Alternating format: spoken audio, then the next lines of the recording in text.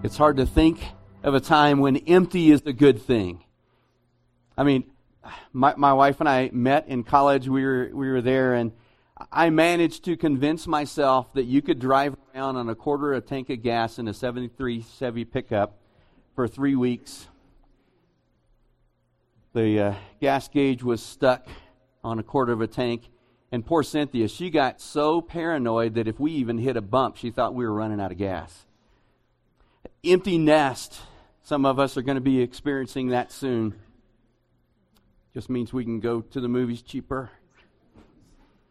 Empty home, empty heart, empty account. It's just hard to think of times when empty is a good thing.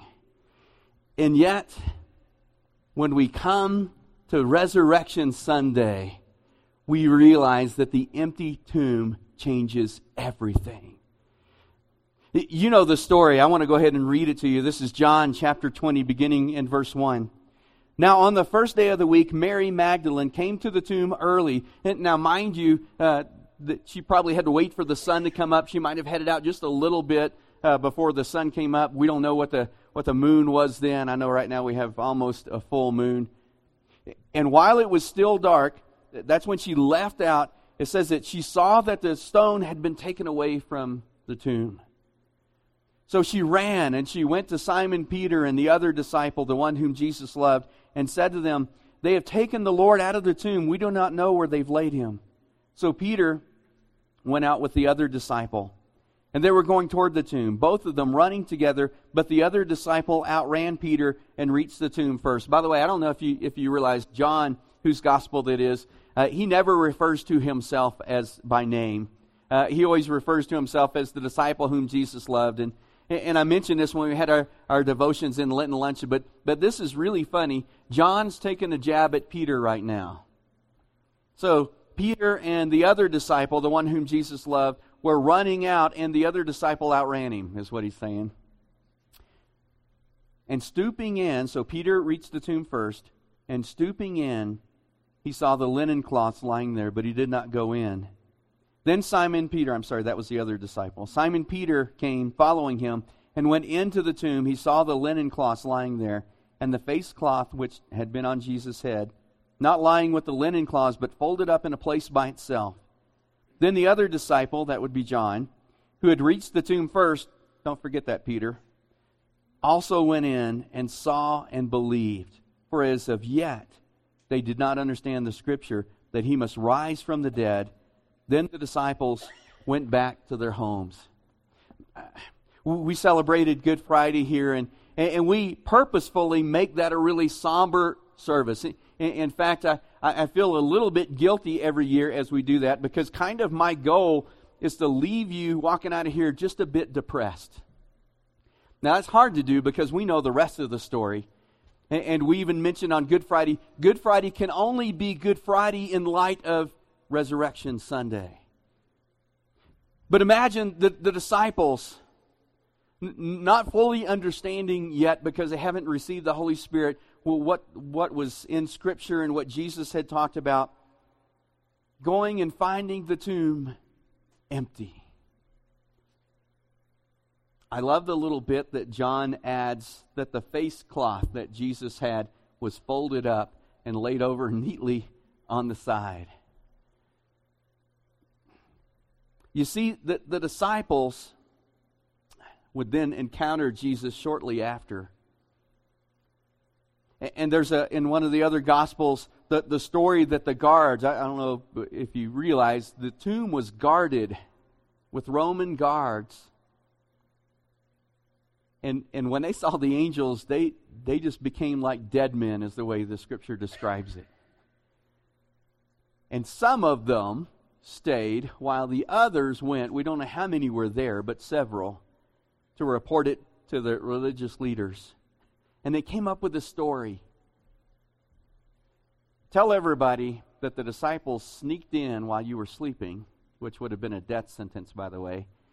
Sneaked in while you were sleeping. They rolled the stone away, and they carried off Jesus. That's crazy for a lot of reasons. And that was the story that the gospel writer said was repeated even to that day. There was no hurry here.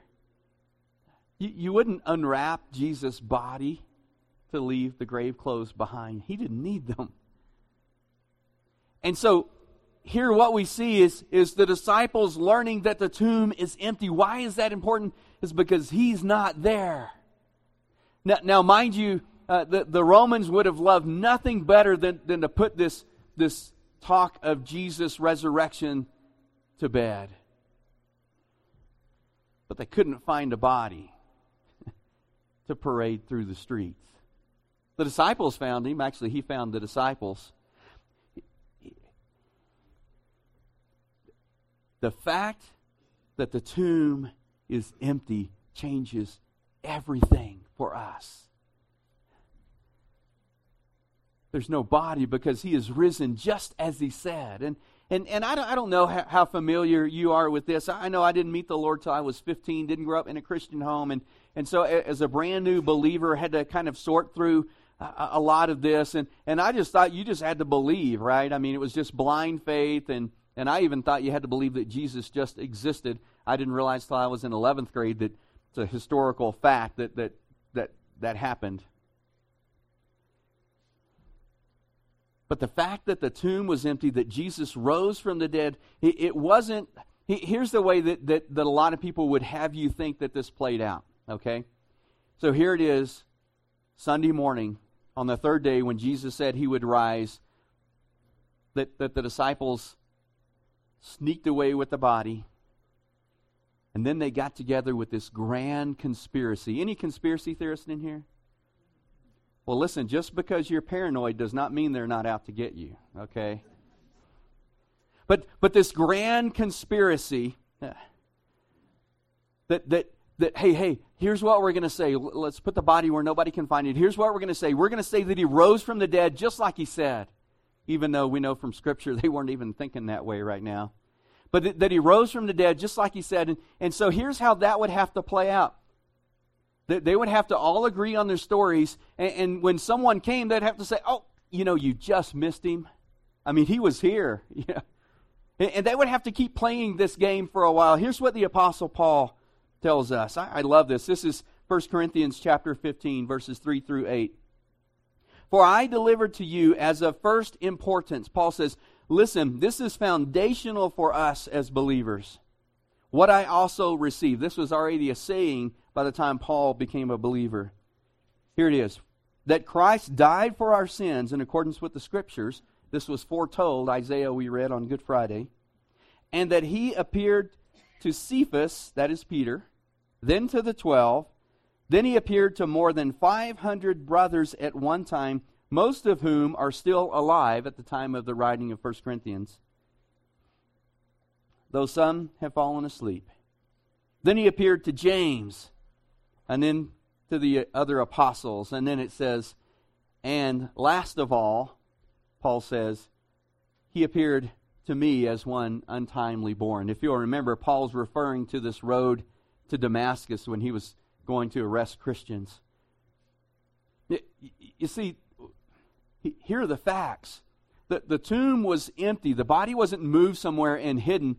That Jesus, over the next 40 days, now, sometimes that doesn't set into us just really quickly. That's 6 weeks.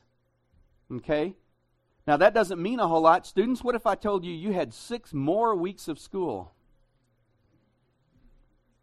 My daughter's graduating in just a few weeks. She would just cry. 6 more weeks of school. Well, what if I told you I have a surprise for you, but you're going to have to wait for 6 weeks to get that? What if I told you that Clint Eastwood was in town for 6 weeks? You see, here's the thing. For 40 days, Jesus appeared to multiple people over multiple periods or multiple places. And at one time, Paul's talking about here, at one time there were 500 of them. And he said most of those 500 are still alive. You see, the empty tomb changes everything for us. Paul says we need to know 3 things from this. 1, that Jesus was crucified. He didn't faint on the cross.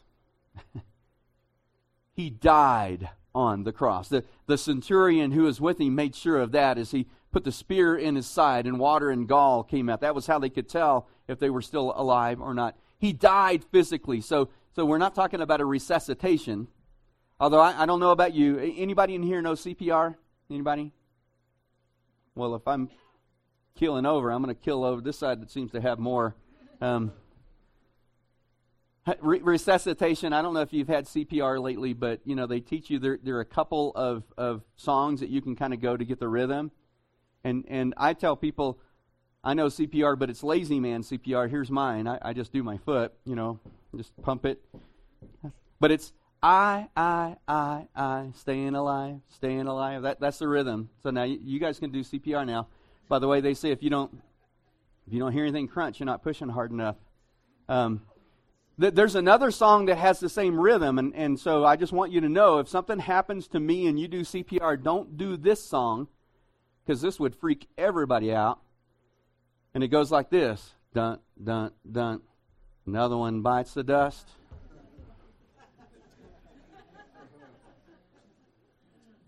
Whether you believe it or not, you sing Staying Alive with me, okay? Some would say Jesus was just resuscitated, that he just fainted on the cross, or he was near death on the cross. No. See, that's the whole point. The centurion put the spear in his side, water and gall came out. Jesus was dead. And they put him in the tomb, and he put the seal on the tomb, not just a big stone, but the Roman soldiers. And I love the verse that Kurt read earlier. When the disciples saw him, they thought he was a ghost. They thought he was a spirit, right? Jesus, no, here, come, touch this. I've got flesh. I've got bones. Touch, look. You remember Thomas said, I won't believe unless I can put my fingers in his hands and my hand in his side. And so when Jesus saw Thomas, he said, here, come on, right here. Now, Thomas didn't have to do that. But I love the little part that Kurt read. Jesus says, you have anything to eat? Jesus wasn't resuscitated. He died. He didn't come back just as a spirit. He came back in a resurrected body. And he had some fish and honeycomb. You see, the empty tomb changes everything for us. It means that Jesus was crucified, that he was buried. And then Paul tells us that the third thing that we need to know is that he was raised on the third day, just like the Scripture said he was. The empty tomb changes everything for us. And here's why. If you try to look for fulfillment in this world, you won't get it. I watched that video a few times before this morning, and it still got to me.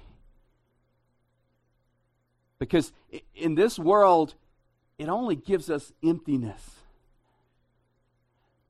There is no satisfaction in this world at all. Everything in creation has been tainted by sin. Did you know that? I don't know what mosquitoes were supposed to be, but I don't think that's what it was. I don't know where chiggers came from, but I don't think that's what it's supposed to be. Everything in creation is tainted by sin. And it affects us. Not only does it separate us in relationship with God, it separates us in relationship with one another. And that would be bad enough, but it's not even there that it stops. Sin even separates us in ourselves. That there's an emptiness, that there's a void. You see, on the cross, Jesus gave us freedom from sin and death. I thought I'd get at least one amen out of that. Let's practice this again. On the cross, Jesus gave us freedom from sin and death. Amen. As Jesus hung on the cross, the one who knew no sin became our sin. And then he took the wrath of God, the punishment for our sin. He took. So that when Jesus said on the cross, it is finished, he meant it is paid in full. Your debt for sin is canceled. It's gone. Colossians 2:13 says that. Paul says, And you who are dead in your trespasses and the uncircumcision of your flesh, God made you alive together with Him, having forgiven us all our trespasses by canceling the record of debt that stood against us with its legal demands. This He did. He set it aside, nailing it to the cross. Now that's one account I'm fine with being empty. But He did better than that. He didn't empty our sin account. He canceled it. For those who trust in Christ, you are without sin. And you're saying, God says, that's Greek, by the way. You say that in Hebrew, it comes out as, oh yeah. On the cross, Jesus gave us freedom from sin and from death. He's victorious. He won. Through the resurrection, Jesus gives us life. And listen, this isn't... I remember years and years ago in our little paper, the Mountain Monthly, somebody used to write a column, and I remember one of those particularly, they were talking about the purpose of life is to survive and thrive. I don't know about you, but if this is all there is, that's pretty sad. You know, they say the only two things that are certain in life is death and taxes.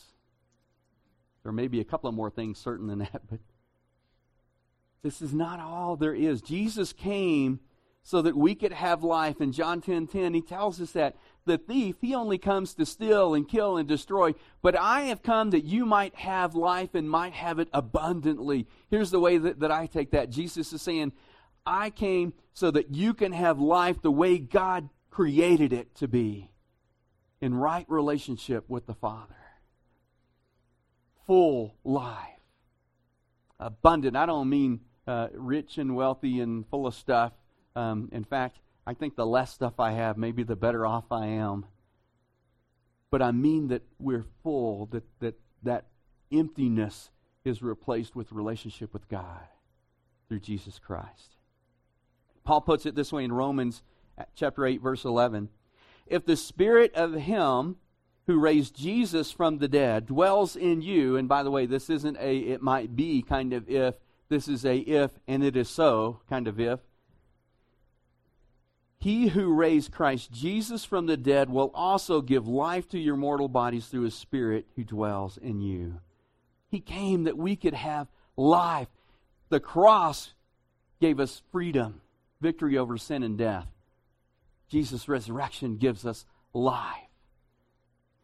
That's why Paul talks about in Scripture that Jesus was the firstborn of many. Jesus wasn't born. He wasn't created. He's God the Son, eternal.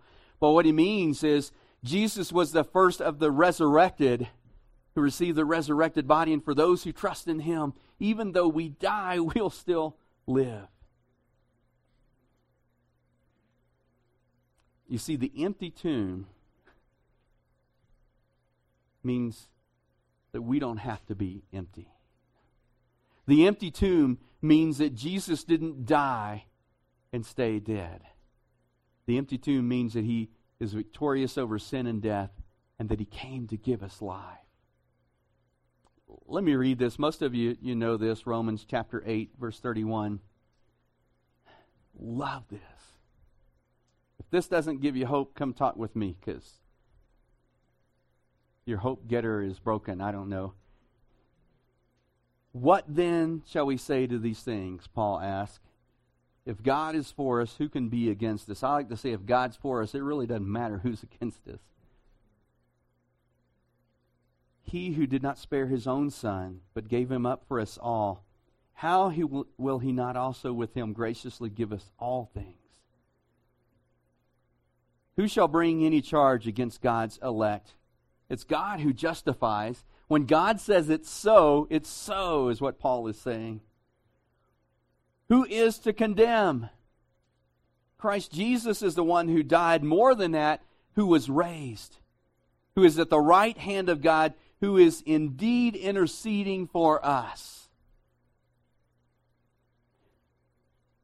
every single day for those who believe, every moment of every day, Jesus intercedes for you. Isn't that cool? He's praying for us. Who shall separate us from the love of Christ? Shall tribulation, or distress, or persecution, or famine, or nakedness, or danger, or sword? As it is written, for your sake we are all being killed all the day long. We are regarded as sheep to be slaughtered. By the way, that wasn't only true of believers in Paul's day and age. It's still happening. But Paul says, basically, in spite of this, he says, no, in all these things we are more than conquerors through him who loved us. For I am sure that neither death, nor life, nor angels, nor rulers, nor things present, nor things to come, nor powers, nor height, nor depth, nor anything else in all creation will be able to separate us from the love of God in Christ Jesus our Lord. That includes you, by the way. You're part of the anything else created part. Let me ask you this morning.